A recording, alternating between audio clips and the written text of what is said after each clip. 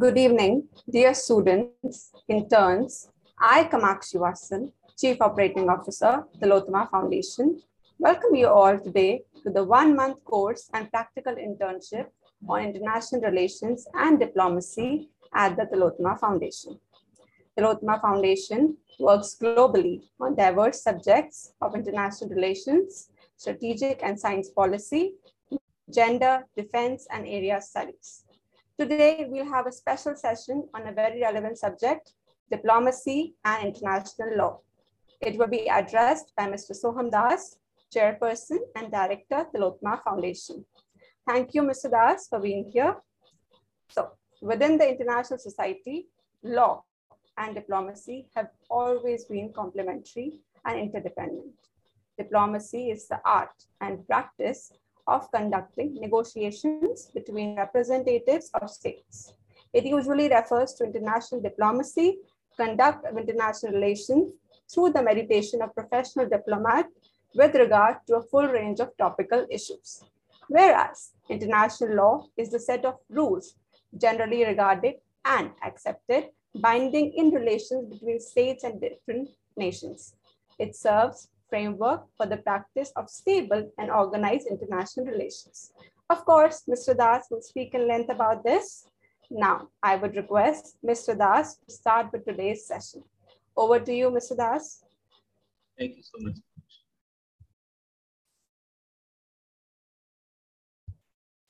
Hello, everybody, all the students and interns who have joined. I know you are part of this one-month course on diplomacy and international relations that is being conducted by the Foundation, and Ms. Wason, who is the Director of Academic Programs of the Tillotoma Foundation, have been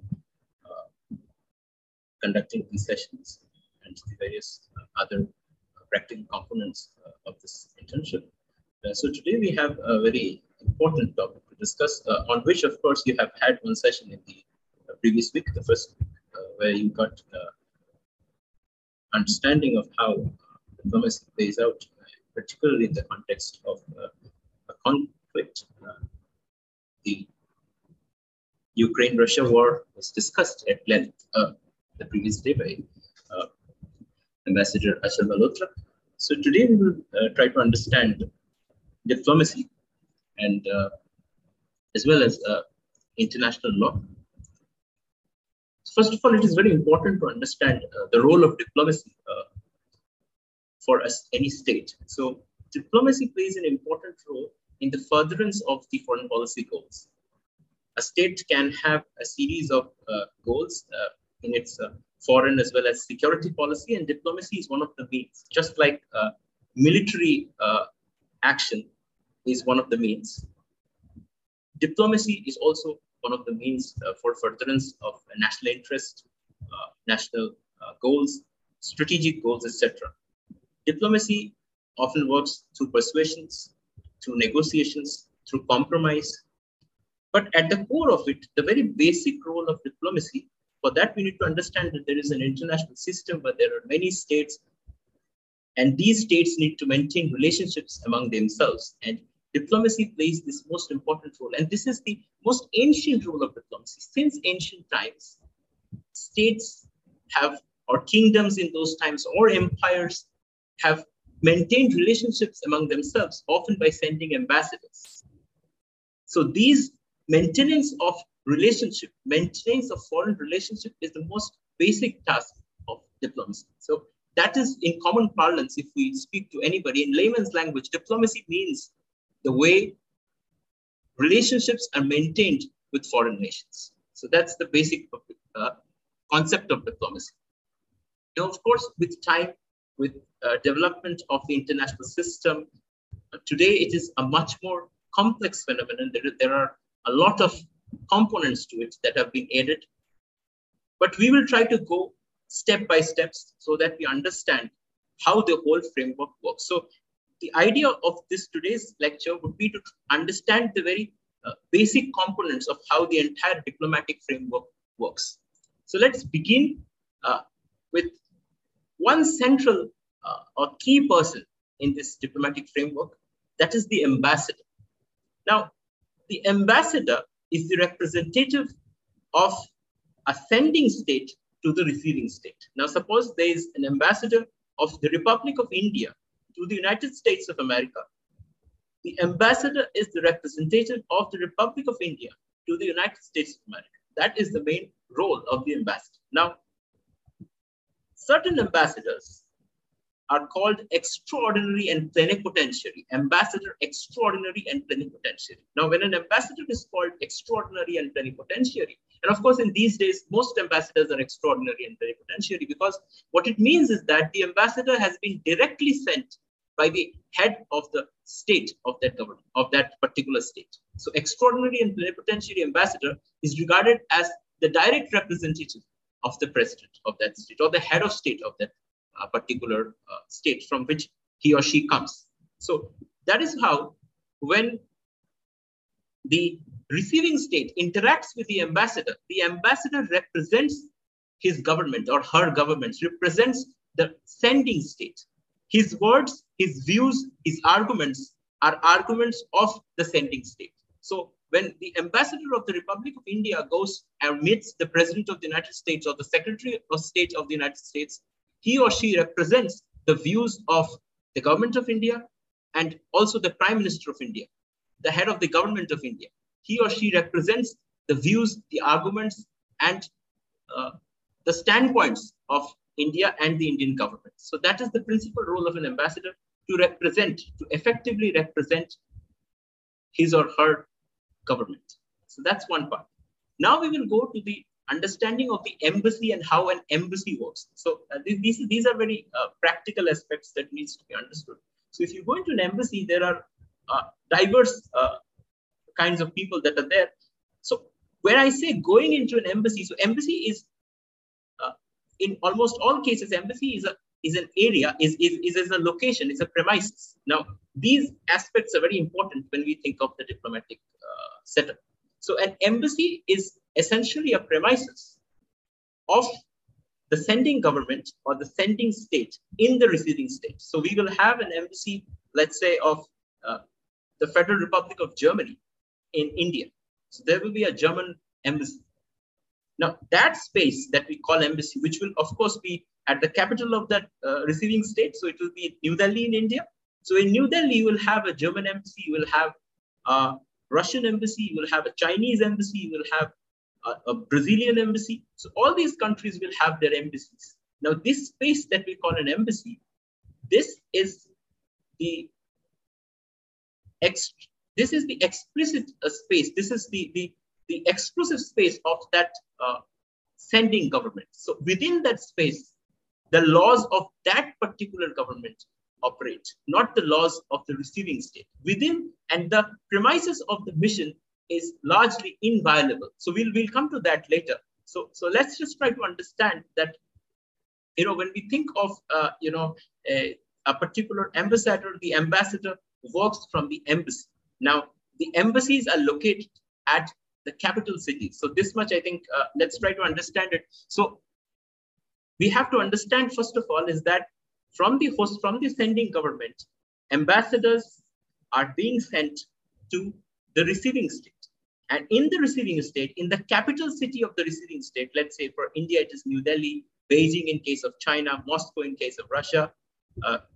So these are there. So in these capital cities, the embassies will be located. Now, that is not all.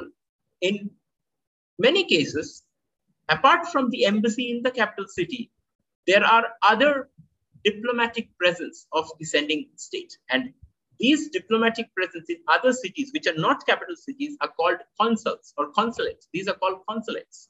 So in these consulates, these consulates are usually headed by a consul general or a consul or a vice consul, and these are also diplomatic premises. So you will have, let's say, in Atlanta in the United States, there is an Indian consulate. There's an Indian consulate in Chicago. So there are these presence, which is not, these are not headed by the ambassador. The ambassador will, of course, be there in Washington, D.C.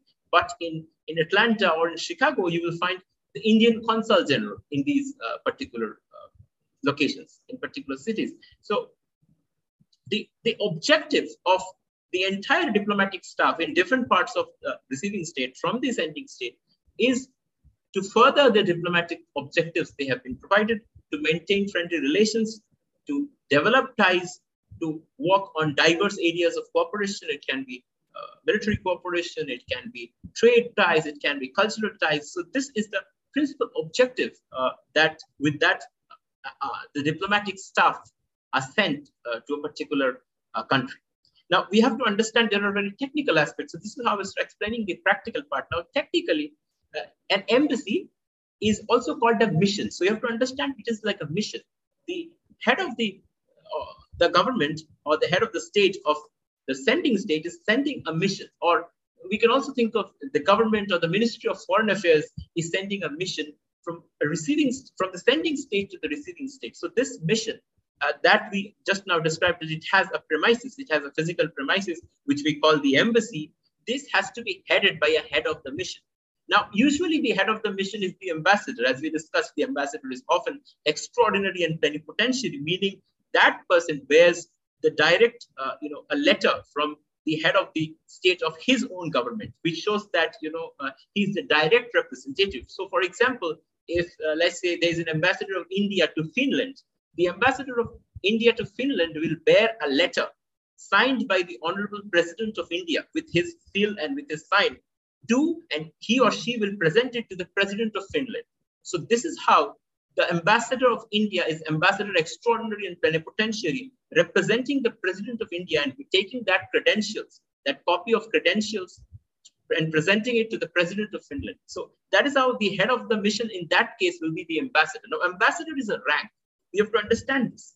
Ambassador, although all diplomats, there are diplomats and they're representing, all of them can be called, they are representing their sending state, but there are ranks. So at the top of the order is an ambassador. An ambassador enjoys the highest privileges and is the highest level of official representative from the sending state to the receiving state, and who heads a mission. So this is how there's the ambassador. And below that, there can be an envoy or a minister counselor or a minister, an envoy and minister. Now, just to clarify, this minister is not the minister like we have in the government. This is a diplomatic position called minister, often also called minister counselor. So this minister is in the second position of who can head a mission. And the third position who can head a mission is the charge d'affaires. Now, why do we need? So basically the level of representative heading the mission has a lot to do with the diplomatic relations between the two countries. So if there is not a very good relationship between the two countries, there might not be an ambassador present, there might be an envoy present, there might be a minister counselor present, there might even be a charge d'affaires present. So just to give you some context, in Islamabad, India does not have an ambassador. India does not even have an envoy. What India has is a charge d'affaires. So that means the ties, the bilateral ties between India and Pakistan are not doing that well now. And that is why you have an Indian charge d'affaires in Pakistan, whereas in other states like the United States or the United Kingdom, we have the full rank of an Indian ambassador or an Indian high commissioner. Now, of course, high commissioners, we say high commissioner when a representative is sent to, an ambassador is sent to a Commonwealth nations. So within the Commonwealth, when representatives are sent from one Commonwealth country to another, we call it high commissioner. Like from India to Bangladesh, there's a Bangladesh. In Bangladesh, there will be an Indian high commissioner. And in India, we have a Bangladesh high commissioner. Similarly, we don't call consuls generals, we call them deputy high commissioner. So in different cities you will have in India, you can have in, let's say in Chennai or Kolkata, you will have the deputy high commissioner, the British deputy high commissioner, or the Bangladesh deputy high commissioner. So this is how, in case of Commonwealth countries, we don't use the same terminology. We don't call ambassadors ambassador, we call them high commissioner. We don't call consul general, but we say deputy high commissioner. So that's how it works. Anyway, coming back to the question of Pakistan. So that is why with Pakistan, we have a charge d'affaires level of relationship. So in diplomacy, these small things, these terminologies, these ranks, these have great significance. These have great connotations when it comes to the level of diplomatic ties, its level of bilateral relations between two countries. Of course, we will of course, getting a bit ahead also because we will talk about international law later. But in this point, we need to also look at two international conventions. Of course, the diplomatic relationships are governed largely by these two conventions. Now, of course, as I have told you earlier, there has been a long-standing custom since ancient times, whereas ambassadors or representatives have always been respected. There has been a long-standing convention, even during warfare, that you usually, in ordinary circumstances, you should not, kill or attack the envoy, the ambassador, who is just the messenger. So, the saying goes, do not shoot the messenger. So, messengers have always been protected. There's been a custom that messengers, whether they bring a word of peace or word of war, the messenger itself should not be attacked. The messenger himself or herself should not be attacked. So that is how it largely works. But in the modern era, two important conventions have been formulated and passed. These are the Vienna Convention on Diplomatic Relations of 1961 and the Vienna Convention on Consular Relations, 1963. Of course, the second convention that I told, Vienna Convention on Consular Relations, 1963, largely deals with consuls and consulates, and so its approach or its ambit is limited to consulates and consuls. So it governs the way the receiving state treats the consuls, the staff of a consulate, and the various other information and the various other aspects of the whole consulate operating in the receiving state. Of course, the Vienna Convention on Diplomatic Relations deals with the whole array of diplomatic activities related to the ambassador, the embassy in the receiving state, and what kind of privileges they enjoy, what are the responsibilities that they have. Of course, there are certain important standpoints, there are certain important principles that we must remember in this case. One of that is that of diplomatic immunity. Of course, all diplomats who are part of the diplomatic staff from a receiving state, from a sending state to a receiving state, for instance, let's say from Bangladesh to India, or from Brazil to India, let's say from Brazil to India, if we have, let's say there's the embassy of Brazil in India, and within that embassy, you have an ambassador, you have the various other staff. Of course, this includes the counselors. There are cultural counselors. There is often there's the first secretary, there's a second secretary, there's a third secretary.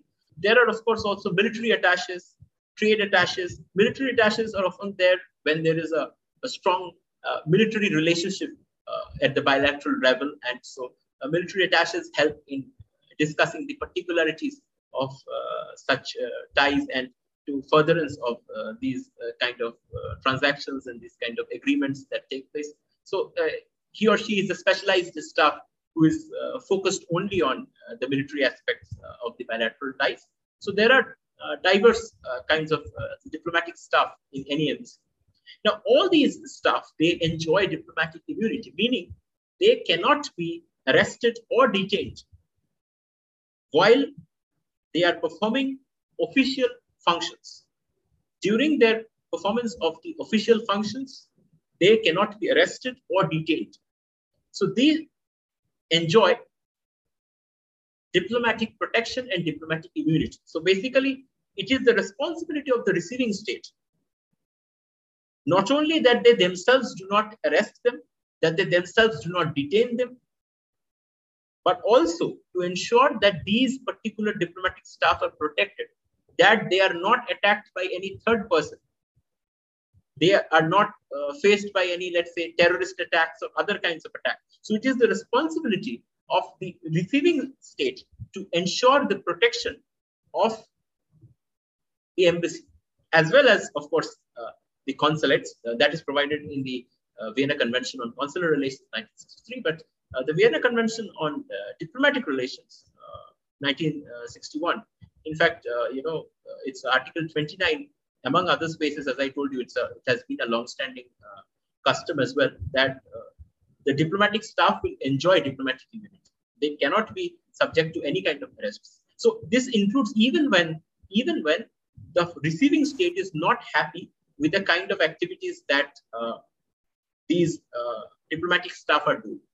So even if you do not agree with it, even if you do not like it, you do not have the authority to arrest these people, which is not acceptable within international law as per this Vienna Convention on Diplomatic Relations 1961, to sort of arrest them, to sort of detain them, or put them under any kind of interrogation, etc. So what can a receiving state do if it feels that this particular diplomatic staff is doing something that they cannot tolerate, or they are not? So if they are unhappy with the performance of a diplomatic staff, what they can do is, as per Article 9 of the Vienna Convention on Diplomatic Relations 1961, they can declare a diplomatic staff as persona non grata. Now, this is a very important concept. They can declare a diplomatic staff who otherwise enjoys diplomatic immunity as persona non grata. Now, once a person has been declared persona non grata, it is the responsibility of that person, and as well as the sending state, to take that person back to his own country, or at least remove him from that particular receiving state. So that's what a particular country, the receiving state can do. In fact, there are other options also sometimes, and this has been done in the recent past as well, that a particular receiving state can in fact expel diplomats. Of course, they cannot arrest them or interrogate them or detain them, but they can expel them. They can force them to leave their country. They can expel them. That's something they can do. And so this is the kind of protection that the embassy, or more importantly, the ambassador and the diplomatic staff enjoys. Now, what kind of, as I also told you, that there is the importance that the diplomatic staff must be protected. With that, there is also, the Article 22 of the Vienna Convention on Diplomatic Relations 1961 also provides that, that the premises of the embassy is inviolable. As I have told you earlier also, that particular premises is very important, because that premises cannot be violated. I mean, just like in ordinary cases, the local law enforcement, whether it is police, or in certain cases, let's say some kind of a military action, some kind of a local law enforcement action, whatever action it might be, they sometimes can search buildings. They sometimes can go into a building and arrest people, just like it happens in case of normal buildings. You get a warrant, you go inside a building, arrest a person, things like that. But under no circumstances can the receiving state violate the premises of the mission. So without the permission of the head of the mission, the receiving state cannot enter the premises of the mission. So no matter the circumstances, even if there is, let's say, a pending court order, let's say there's arrest warrant, no matter what the circumstances are, you cannot enter a particular embassy or consulate without the permission of the sending state.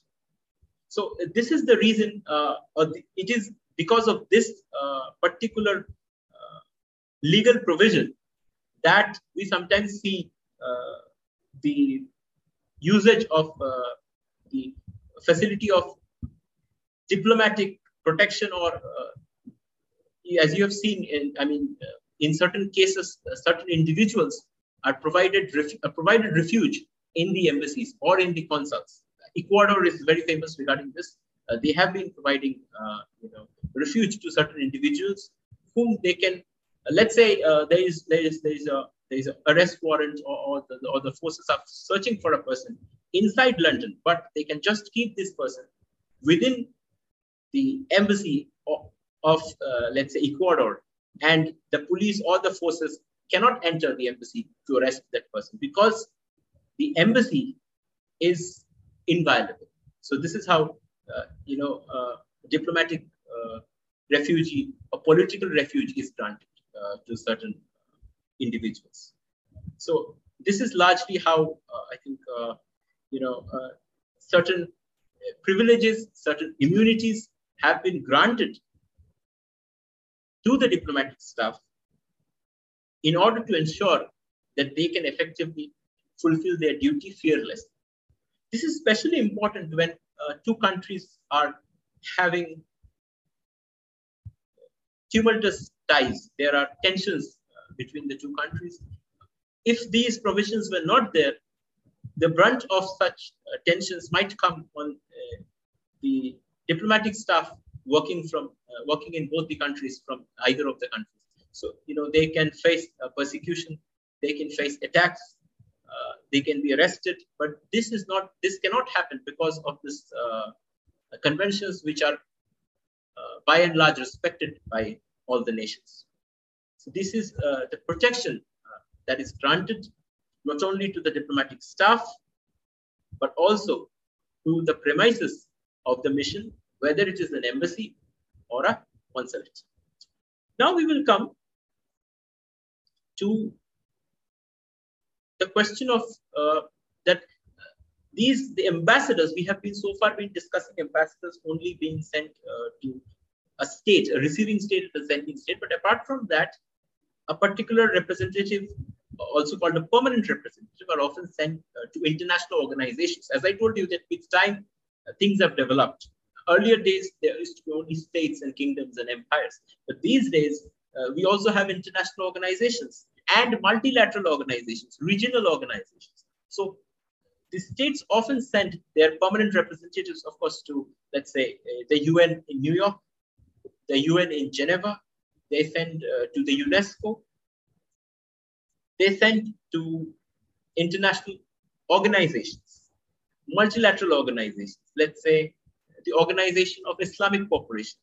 Let's say the European Union. You can send representatives, permanent representatives, etc., to these international organizations. So that is another way of how an ambassador represents his or her country, not only at a receiving state, but also at international organizations or regional organizations or multilateral organizations. So this is another addition to the responsibilities of the diplomats. Now we will discuss two types of diplomacy. Of course, we have, previously I think there was also some mention of it. Cultural diplomacy. Now, cultural diplomacy, of course, now we are now moving away from, so far we were discussing the structure and the legal protections that are granted to an embassy or a consulate. But now we will go largely to the kind of role that any embassy plays. Of course, we are not discussing so much the major political role that we just discussed, to discuss with the host government, the receiving state, the ties, the bilateral ties, etc. That's the principal responsibility of the embassy, to maintain relationship with the receiving government, to put forward the views and to discuss the various aspects of the bilateral ties to strengthen it. So that part is there. But apart from that, there's also the cultural diplomacy, whereas a country representatives, the country's missions across the world promote their culture. And they are basically promoting their own country through the culture. So one example would be, on the 21st of June every year, we celebrate the International Yoga Day. And so this yoga is an important form of, a cultural aspect of India's identity. And, this is widely celebrated by Indian missions across the world. So, the Indian missions would organize these events, whereas they would showcase yoga, they would have yoga sessions. And this is an important opportunity to not only better exhibit India's culture, but also at greater communications, outreach, and connections with the local population as well as the Indian diaspora that is there. Now, of course, diaspora is very important for India in Indian case because we have a huge diaspora living all over the world because of India's huge population. We have a huge number of people living everywhere. But largely for many other states, this also means spreading their own culture, that country's culture to the people living in their country, apart from the diaspora. So, for instance, if let's say the Spanish embassy in India is organizing events on Spanish culture, it is meant to spread the word about Spanish culture to more Indians. So it's like that. So cultural diplomacy basically uses various aspects of cultural identity of the nation. It can be It can be through movies. It can be through any kind of activity, like yoga, which we can also say it's like a traditional medicine procedure or something like that. So, it can be diverse ways. It can be through literature. It can be through music. It can be through art, paintings, etc. So any aspect of this, the cultural identity, which can be used to represent the nation. For instance, if we are having an exhibition on Indian dance forms, Indian traditional dance forms, Bharatanatyam, Kuchipudi, Kathak, etc., and through that we also show the diversity of the India, and that India is a land with diverse culture and with great cultural heritage. And so it can also kind of promote tourism in India, let's say. So these are the objectives of cultural diplomacy. Now, related to this is an important aspect which has been in discussion in recent times, is the concept of public diplomacy. Public diplomacy, as I just said, it of course includes cultural diplomacy as well. But by public diplomacy, we basically mean the way a particular mission, or we can even think of broadly as the sending state itself, through its missions, through its various other cultural centers across the world, whatever means, it is communicating its foreign outreach to publics in these countries. So the way it promotes itself, the way it promotes its own values, its own ideas, its own culture across the world. So, for instance, we can say let's say, the coordinated events across the world on the Yoga Day is a way, Indian culture is promoted by the Indian government across the world, and uses this opportunity to sort of make more people aware about the cultural heritage of India. So that's how it. Another aspect of public diplomacy is nation branding. How you utilize these occasions, or in general, what steps you take through your missions to properly brand your nation. Let's say a certain nation, let's say Maldives would like to promote its tourism. So it can, organize a series of events through its embassies across the world, promoting its tourism and, inviting people from these countries to visit Maldives as tourists. So that can be these activities. This is the nation branding. So, it can, let's say, promote itself that Maldives as a nation that is very friendly for tourists. Okay. The other aspect that is also part of public diplomacy, which is often sometimes in slightly negative context, is the propaganda. A particular nation can use its missions, etc., or through other means of public diplomacy to spread propaganda, to spread certain information the way it needs to show. It can push its perspective. It can be regarding a war, for instance. It wants to convince the people of another country that, the war that it is fighting is just, and, it is fighting against, its objectives in the war are more justified than its opponent. So, this kind of role is also played through public diplomacy. So, public diplomacy has diverse components, and, it is utilized by different countries for different needs. Of course, any embassy or any mission, they maintain strong ties with the local community, that they try to, interact with the local civil society organizations, non-governmental organizations, cultural organizations. They try to organize events. They organize dinners. They organize seminars. They organize a lot of events, in order to get better outreach, in order to reach out to the people.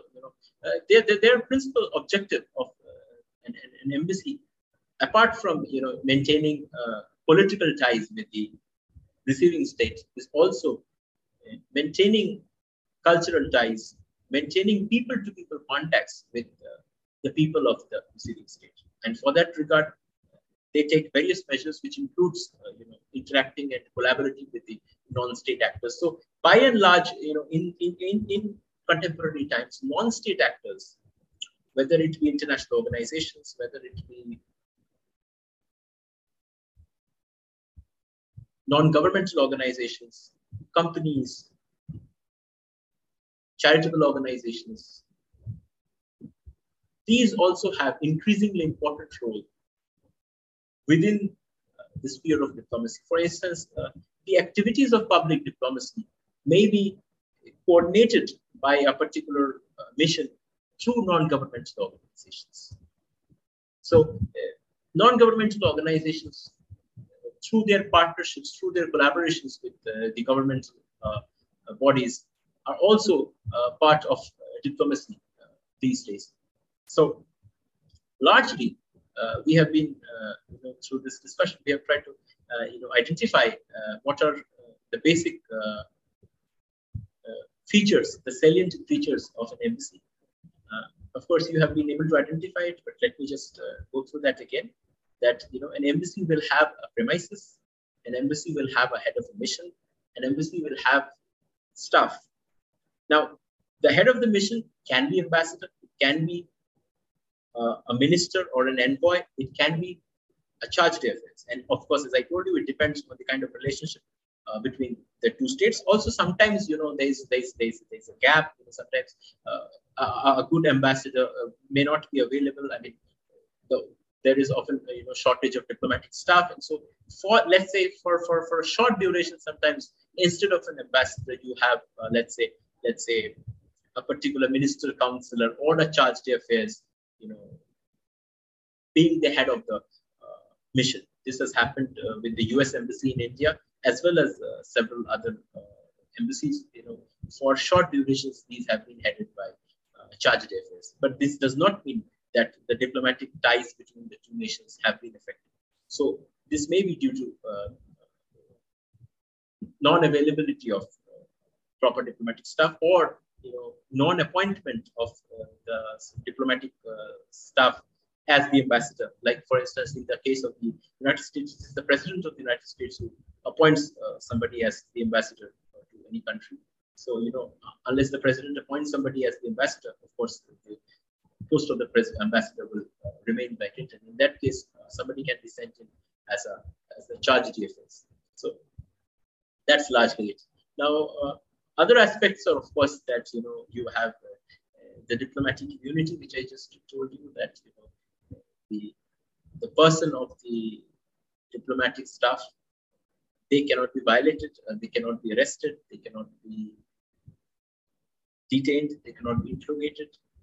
What can be done is they can be declared as persona non grata, or they can be expelled from the state. So these are the two things. Usually, expulsion is an extreme step, which most of the times it doesn't happen. Expulsion shows very unusual state, very critical stage in diplomatic ties. Often happens when there is a conflict going on. But usually, more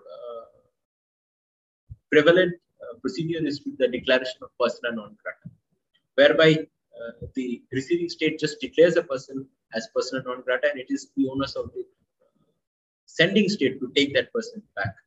So this is how it is.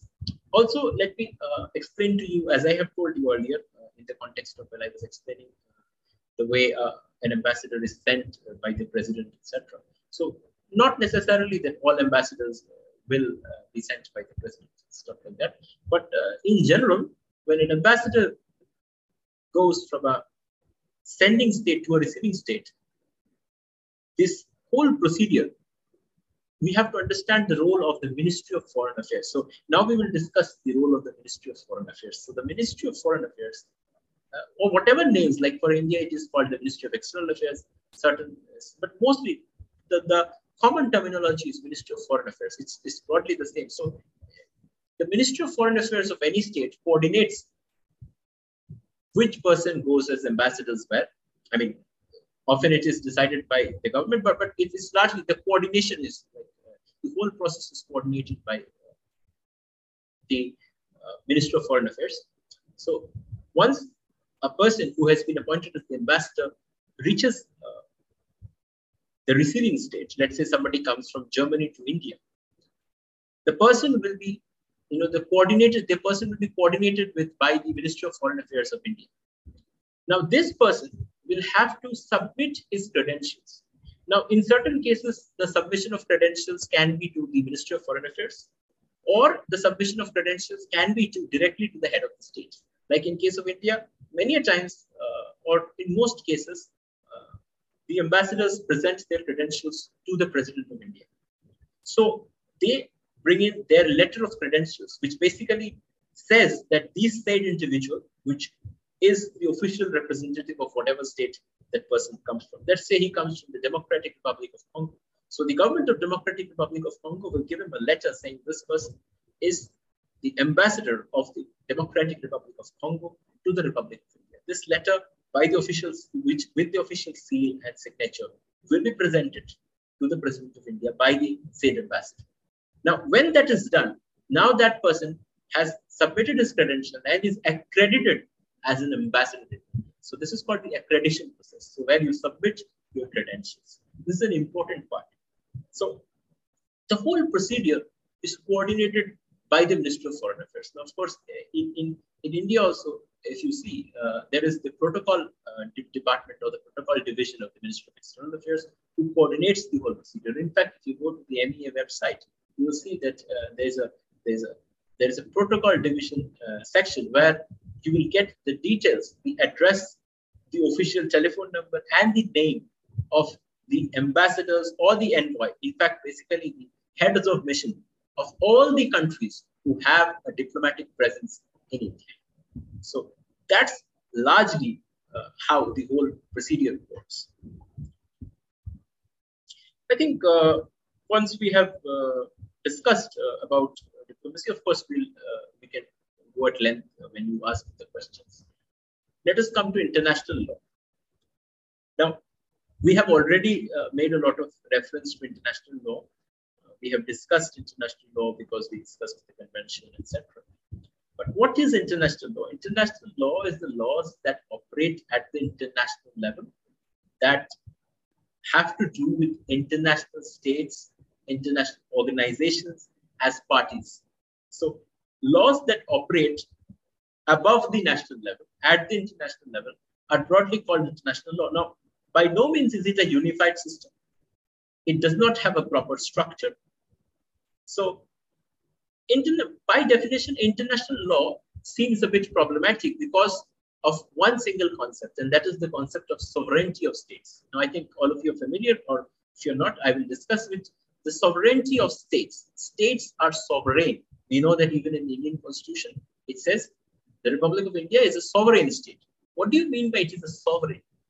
Sovereign means a state has the supreme authority to decide its own internal policy as well as its own external policy.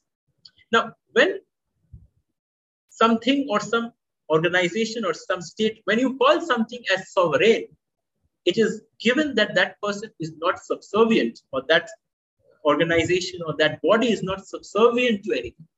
Now, the very definition of following a law means that you have to be subservient to the law, or you have to at least fall within the ambit of that law. Now, by sovereignty means you are beyond the ambit of laws. That's what sovereignty means. Like individuals are not sovereign. Companies, organizations, groups operating within a state are not sovereign. They are governed by the rules or the law of the land. Let's say in India, everybody is under the Constitution of India. So everybody who is operating in India, whether it is an organization, whether it is an individual, has to follow the Constitution of India. But states, they are sovereign. So that is why international law becomes problematic. And it becomes problematic principally also because there is no enforcement agencies as such. I mean, like in case of municipal law, of course, you know that law is basically of two types. One is the municipal law that operates within a state, and international law that operates within the states, or let's say between the states. Unlike municipal law, where a judge can, let's say, a judge has the aid of the police forces or other law enforcement forces. So, if you don't, if say the judge sends you a notice to appear before the court and you do not appear, the judge can direct the police to arrest you and make you appear before the court. The judge can take, measures. The judge can take action because he or she has police power or other kinds of, constraining power that he or she has as the judge within a municipal system. This is unavailable in in the international system. And that is why international law does not operate like the municipal law. Since ancient times, international law has mostly meant customs, just like I told you the custom regarding that ambassadors should not be killed. But even if in certain cases an ambassador was killed, there wasn't much you could do about it. But it was widely respected, largely respected.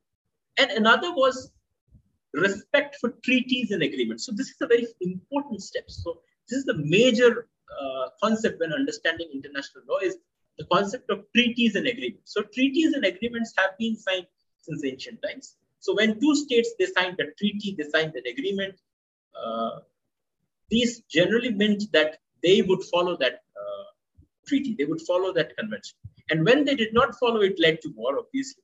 But so this tradition of following treaties has come to the modern era as well, and it has been widely respected and regarded that when a state signs something, when a state signs a treaty or an agreement or a convention, that state has an obligation under international law to follow that particular treaty. So if you are party to a treaty that says, you would, let's say, limit your nuclear weapons to a certain level, you must do so because you have signed the treaty. So that is how treaties operate. So, you have to fulfill your treaty obligations.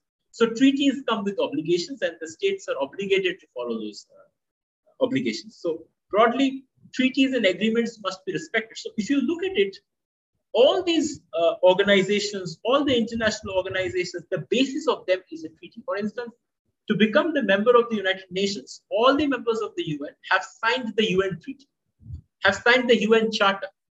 The UN Charter, by signing onto the UN Charter, you agree that you will follow the very basic standpoints or the very basic principles that are enshrined in the UN Charter. So the UN Charter gives certain basic directives that are followed by UN members. So that forms the basis. And why do the states follow the UN Charter? Because they signed it. When they become members of the UN organization, United Nations organization, UNO, they signed the Charter. So all member states of the UN have signed the UN Charter. So if you sign a charter, you follow it. Just like, India has not signed certain nuclear treaties, nuclear non-proliferation treaties. The reason India did not sign it was India did not want to follow the obligations mentioned in those treaties. So when you don't like the obligations of a particular treaty, you don't sign it. But if you sign, you follow it. That's largely the way international law operates. But of course, we will go in depth into this, that it is not necessary that all the states would follow what the international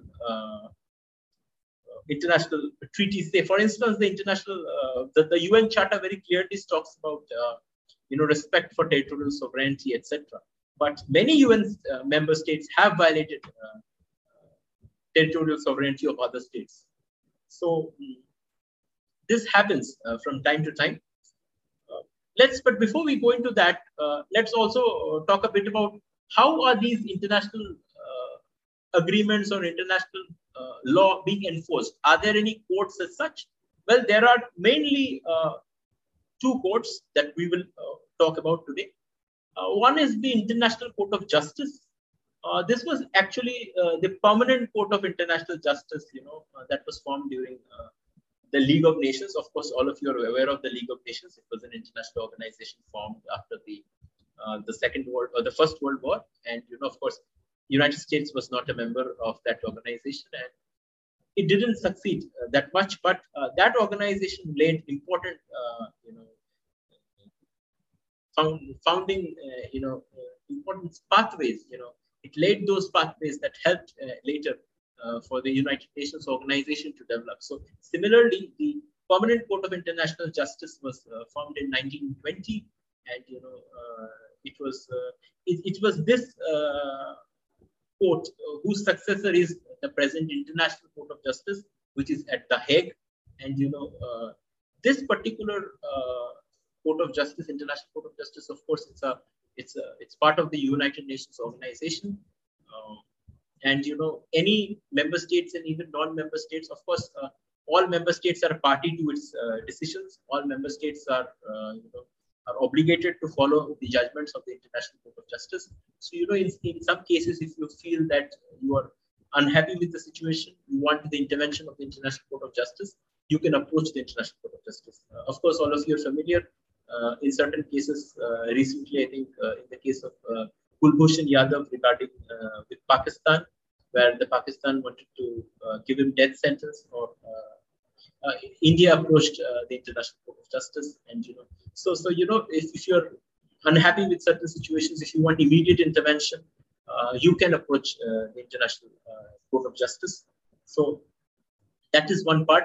Another is the Permanent Court of Arbitration. So Permanent Court of Arbitration is basically it basically deals with disputes arising out of treaties.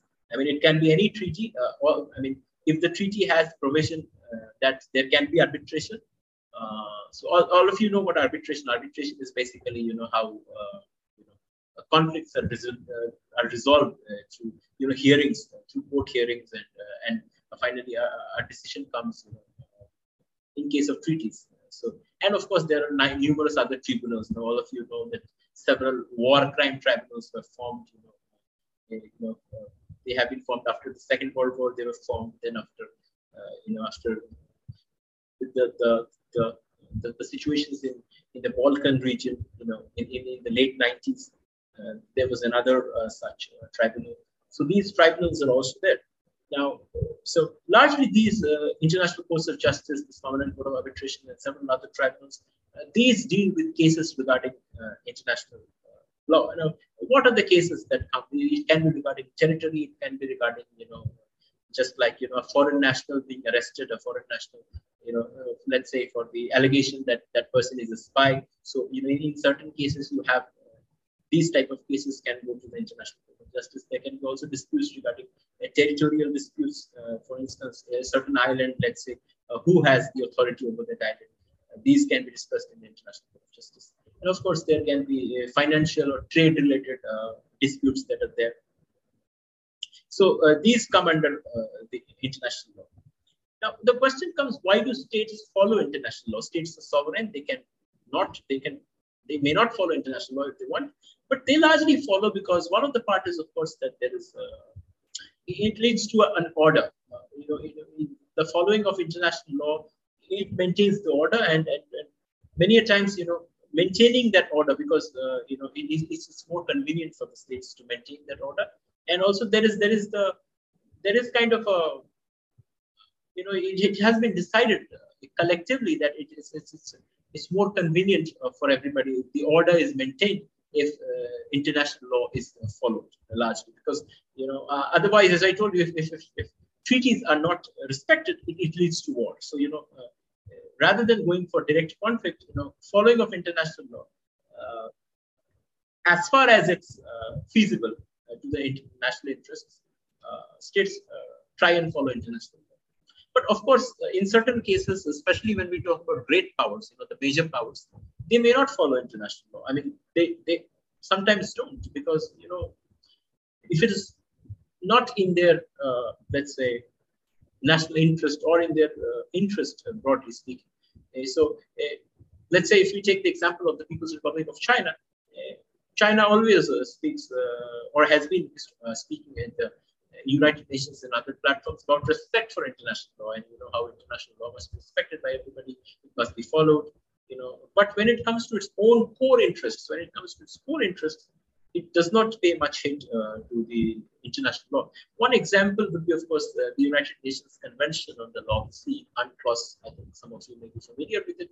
So UNCLOS is basically a treaty for the sea. Now, of course, the laws of the sea have been an important area of international law. I mean, since let's say since the 16th or 17th centuries, I mean, the sea have been an important area of conflict because the international oceans, they lead to conflicts. That who has the right to use the waters, whose ships can sail to where. There are, of course, the sea lines of communications through which huge trade flows happen, and there are these narrow channels, there are these narrow pathways, the seaways through which a huge number of trade flows, and if certain state blocks it, then the whole trade gets blocked. So there has been this kind of an international agreement, this kind of international convention, a custom that international seas are it's a common public good. I mean, anybody, all states are free to use the high seas, the oceans. But just to codify it, the United Nations Convention on the Law of Sea codified the whole procedure, and it's a very important law which is respected by all states. But China has been, not following international, the UN clause, particularly in the context of South China Sea and East China Sea. Its claims are not in consonance with that the provisions of the UNCLOS, for instance. Broadly, if I mean, we are having a more theoretical discussion. If you want to go into the specifics of the problem, what China does is China has historical claims, and these are maritime regions, okay, and so China lays historical claims on the seas. So it does not follow the present situation. So presently there are these states like Vietnam, Philippines, and all of these states, and so they have their interests, and they have their, so as per international law, as per UNCLOS, all states have their territorial waters, they have their exclusive economic zone. The exclusive economic zone is a zone where you can, within the seas, you can your fishermen, etc., you can conduct fishing, etc., basically economic activities exclusive without letting others enter, stuff like that. So this China's arguments and China's activities, what China has been doing is China is taking, let's say there's a small rock, and what China will do is it will construct an artificial island over it. So what you need to imagine is that, suppose from the sea there is a small rock that is jutting out. It's not an island. It's just a small rock, and over that rock, they are building this huge artificial islands. And now using that, they are claiming that this is an island. Now we will claim for the sea of this and exclusive economic zones.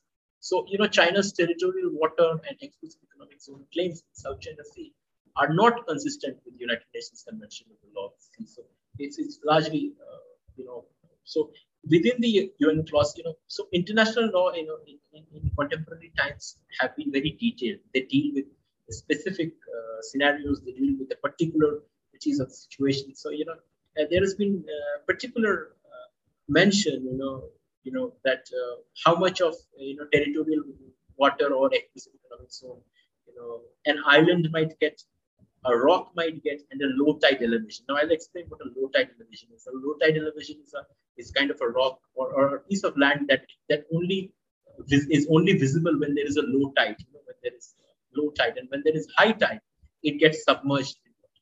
So you cannot compare a proper island. Let's say we have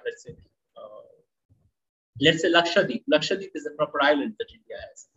Andaman and Nicobar Islands, we have a series of islands. So an island is not the same as a rock. A rock is, let's say it's a rock. It's not a proper island. It's just a rock, which is jutting out. And so on that rock, China is building this artificial island. It's not a natural island. It's an artificial island, and making the same claims as of territorial water or economic zone as an island would. So broadly, this is the conflict. They are not following or trying to subvert kind of the UN clause. So so this has created conflict of China with its neighbors. In fact, the Philippines went to the Permanent Court of Arbitration. Of course, the Permanent Court of Arbitration, it could go, because under the Annex 7 of the UN clause, you have a provision to go for arbitration at a court. And so the Philippines went to the Permanent Court of Arbitration. And in this case, the Philippines versus China case. Now, of course, China did not participate and rejected the ruling by the tribunal of the Permanent Court of Arbitration. Now, the judgment was in the favor of Philippines. The judgment rejected the China's so-called historic claims. So I would once again try to sum up the whole discussion about international law. So international law broadly, the way we have to understand is that the sanction of not following international law is very limited. I mean, the international courts largely do not have the power or the authority. Let's say they do not have the sanction, the power, to make their decisions enforceable. Let's say they have the legal authority, they have the legal locus standi, they have all of these things. I mean, legally they are right in giving out their judgments, but if a particular state do not follow them, there's not much they can do, or it's not that much of value, that much of it doesn't create that much pressure, and particularly for great powers like China, it can conveniently sort of reject judgments by courts. It can just disregard judgments by the courts. So international law. I mean, of course, many states follow it, and largely, there is, if, for instance, it is important to follow, judgments by the International Court of Justice, because all those countries who have signed the UN Charter are obligated to follow the judgments of the International Court of Justice. But again, if they are not followed, there's not much action that may be taken. Of course, there might be action that the UN can take, but just like in other cases, we see the UN limited. For instance, when we see wars happening, basically human rights violations happening, and the UN largely have very limited role because it does not have the military power to take direct action. Of course, there is also the Security Council, and people like countries like China. They have you have to also see it in the context of this, that China also has a veto in the UN Security Council. So even if, let's say, because of the violation of the International Court of Justice order or stuff or something like that, if the UN Security Council decides to take action, countries like China can veto it. So international law is not completely a foolproof setup, whereas the judgments or the directives are followed, or the states can be made to follow them. But largely, these international laws are followed, and these conventions are respected. Just like so you need to sort of compare and contrast. Just like I also gave you the example of UNCLOS, the UN clause, the United Nations Convention on the Law of Sea, and how it is not followed by China. You can also take the example of the diplomatic conventions that I told you, which are in fact respected by all. So, for instance, you have somebody who is most wanted by the United States, sitting in an embassy in London, and London, as you know, UK is one of the most important allies of the United States. But there's nothing much you can do. You cannot storm an embassy. I mean, even if you can have all the power, but you cannot storm an embassy, because that's something the Vienna Conventions do not allow you, right? Also, I wanted to make a small addition that not only the diplomats, not only the embassy, even the communications from the embassy to the home country, to the sending country, cannot be intercepted. They are inviolable. Suppose, so if, say, from India, from the New Delhi, the Ministry of External Affairs of India, let's say a diplomatic bag is being sent. It's called a diplomatic bag. Or let's say a package or something is being sent to the embassy of India in, let's say, in France. So in Paris, you are sending this bag. Nobody on the way or in Paris can stop and search the bag. That bag is inviolable. So communications, whether through whether it is some kind of a bag, some kind of a package, or some kind of information, let's say an email is going, let's say a letter is going, these communications cannot be intercepted. And not only by the host, by the receiving state, but not even by third states. For instance, so if let's say let's say the Indian the messenger from India with the bag is going, let's say from Belgium to France. Now the Belgian authorities also cannot arrest that person or take that bag away from him. So the messenger who is taking or carrying back a message from the home country, from the sending country to the ambassador or to the embassy, or taking back from the embassy to the sending state, he or she cannot be violated. I mean, he or she cannot be arrested, cannot be detained, cannot be subjected to any kind of search. So this is also provided in the Vienna Convention. So we have broadly today discussed, the role of diplomacy and international law. I hope you will be able to understand this, as you experience. I know that previously you also saw the track to diplomatic conclave. You, as you see the practical aspects of it, you will be able to better understand and sort of apply this knowledge to your academic writings, etc. So, thank you. Thank you, Mr. Das, for your interpretive address on this very pertinent topic. And now I would request the students in turns to ask questions, if any. You can either unmute yourself or write questions in the chat box, whichever way is convenient for you.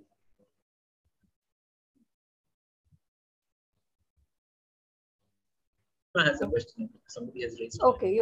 Yeah, Madhurima, please ask. Good evening, sir. I have a question. Can you please explain the basic principles of diplomacy? You have to sort of, you have to repeat, you have to reframe your question, because basic principles of diplomacy, you want to ask, or do you want to ask the basic purposes of diplomacy? Because principle is, what is the principle of diplomacy? Principle of diplomacy is everything we just discussed. I mean, principle is the ideas that govern diplomacy. That is, that you need to respect. That one principle, there is only one and one in principle, that you represent your state properly. That is the principle of diplomacy. Now, this is not a very what you can say is that what is the objective of diplomacy? That would be a better question, because principle varies from person to person. So but a general, most important principle will be whether you are, let's say, in diplomacy is for everybody, right? If you asked diplomat, but you said diplomacy, what is the principle of diplomacy? A person who is working at the Ministry of External Affairs in a receiving state is also a diplomat, is also practicing diplomacy. A person who is an ambassador is also practicing diplomacy. A person who is a part of a delegation to an international organization, to a particular state, or say traveling with the head of the state, is also practicing diplomacy. So there's only one principle, that you represent, you fight for your own national interest. So just like a soldier fights for their country, a diplomat also fights for their country, pushing their country's interests first. That is the principal priority of a diplomat. Okay. Of course, he or she does this in a peaceful way. A diplomat is always supposed to look for ways through peaceful means, but nevertheless, his or her objective is always to further the interests of their nation. So that's whatever role you are in, in diplomacy, whatever role you are in, you can be, let's say, the minister, you can be you can be an officer in the Ministry of Foreign Affairs, you can be an officer in the embassy. Your objective is, in whatever role you are, to push the interests of your particular country. So that's what a diplomat's job is. A diplomat's job is to further the interests of his or her nations. Okay, sir. Thank you so much.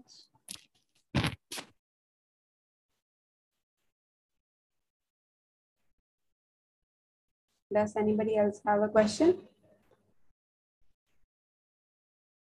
I want to ask one question. As you had talked about sovereignty, so I wanted to ask, what is the difference between sovereignty and the independence? How are the two different from each other? Independence is independence. Okay, so first of all, independence and sovereignty are not entirely different. They are interlinked, but there is a difference. Independence often leads to sovereignty. So independence is the process through which you get sovereignty. So, for instance, if you think of certain states which have their independent, have their governments, have their local government, but they don't have sovereignty. So we don't say they are independent. Only when they become independent, what they become is the government becomes sovereign. For instance, even during the British rule, there was an Indian government. Let's say if you think of it, there was a government, British government. That was called, in fact, the Government of India. So you had, how else do you say, that is why there was a Government of India Act 1935. So there was a government in India, but that government, of course, did not have sovereignty. Everything that it did had to be approved by the British Crown or the British government. So it could not do anything that was against the interests, in contravention of the interests of the British government. So what India was doing back then was not following the interests of India, but rather the interests of the British government.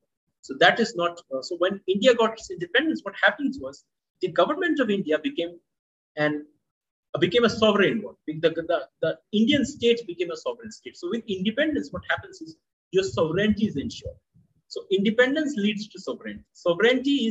Sovereignty, simply put, sovereignty is nothing but your ability to take your own independent decisions. Just like, there's this, there was this controversy when after independence, India decided to continue with its membership of the Commonwealth. Many people said, why is India being a part of the Commonwealth? Now, I also talked about Commonwealth. What Jawaharlal Nehru said at that time, our first Prime Minister, Pandit Jawaharlal Nehru, he said was that being the member of the Commonwealth does not make us, we have no obligation in it. It is a member of independent states. We are also part of it, but we have no obligation. We are sovereign when it comes to our internal and external policy. We are just a member of that grouping, but they cannot in any way direct us to do whatever we want. So today we are member of Commonwealth. We may not be member of Commonwealth tomorrow. We can withdraw whenever we want. They are calling us for some event, whether we want to participate or not, it's our decision. So, membership in any such international organization does not take away the sovereignty. Sovereignty is your ability to take your own sovereign decisions. If you look at the post-Soviet spaces, the organization, the foundation works a lot on the post-Soviet space. Let me just talk about that a bit. After the collapse of the Soviet Union, something called the Commonwealth of Independent States was formed. It is called CIS, Commonwealth of Independent States. So, most, Kazakhstan, Uzbekistan, Tajikistan, all of them were part of the CIS. But that did not mean that they did not have sovereignty. They made their own decisions.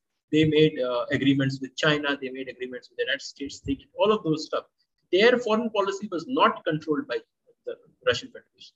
So, but they were member of this grouping, which showed their ties, their former ties. So that's one thing. Independence leads to sovereignty, and sovereignty is the ability to make your own decisions, both internally as well as externally. Thank you, Mr. Das. Just to add one little point. So, as you explained the sovereignty part, does it have any limitations? Sovereignty is, of course, limited by international law. So your sovereignty is just like in the municipal law, our fundamental rights are limited by the laws of the country. We have fundamental rights, but we cannot, like say we have fundamental right to speech, but that is limited. Our free speech is not, we can say anything. If it leads to warrant a law and order situation, the police can arrest, right, for speech. So free speech is not absolute. So all of, like say, free movement is not absolute. The police can stop. So it is limited by the law and order. So similarly, sovereignty, largely internal sovereignty, we can say is largely unlimited. Internal sovereignty is largely unlimited, but external sovereignty is somewhat limited by international law. Also, even internal sovereignty is, there is this debate that, in certain cases, just like if you have seen the kind of interventions that the West has made, Western interventions, the whole argument was that, these particular states are committing, let's say, human rights violations in their own states. So, this is a kind of an intervention to save those people. So, the Western interventions that we call, establishing democracy. They say we go and establish democracy. So basically, the idea is that, the sovereignty is also limited by human rights. So you have to follow human rights. So sovereignty, if you cannot violate, there cannot be gross violation of human rights. Then also there is this another concept about people's right to self-determination. So if a particular state, if the majority of the particular people, let's say a huge majority of the people, do not agree with the government, they have some other views. The state cannot, just continue to sort of push them down using brute force. So there's a need to take that into consideration. But these are not that specific. These are, in certain instances, these have come into forces. But so by reasonable standards, sovereignty is limited by these aspects of aspects of human rights, aspects of international law. So. Thank you, Mr. Das. I think we don't have any more questions. If anyone would want to ask any questions, you can write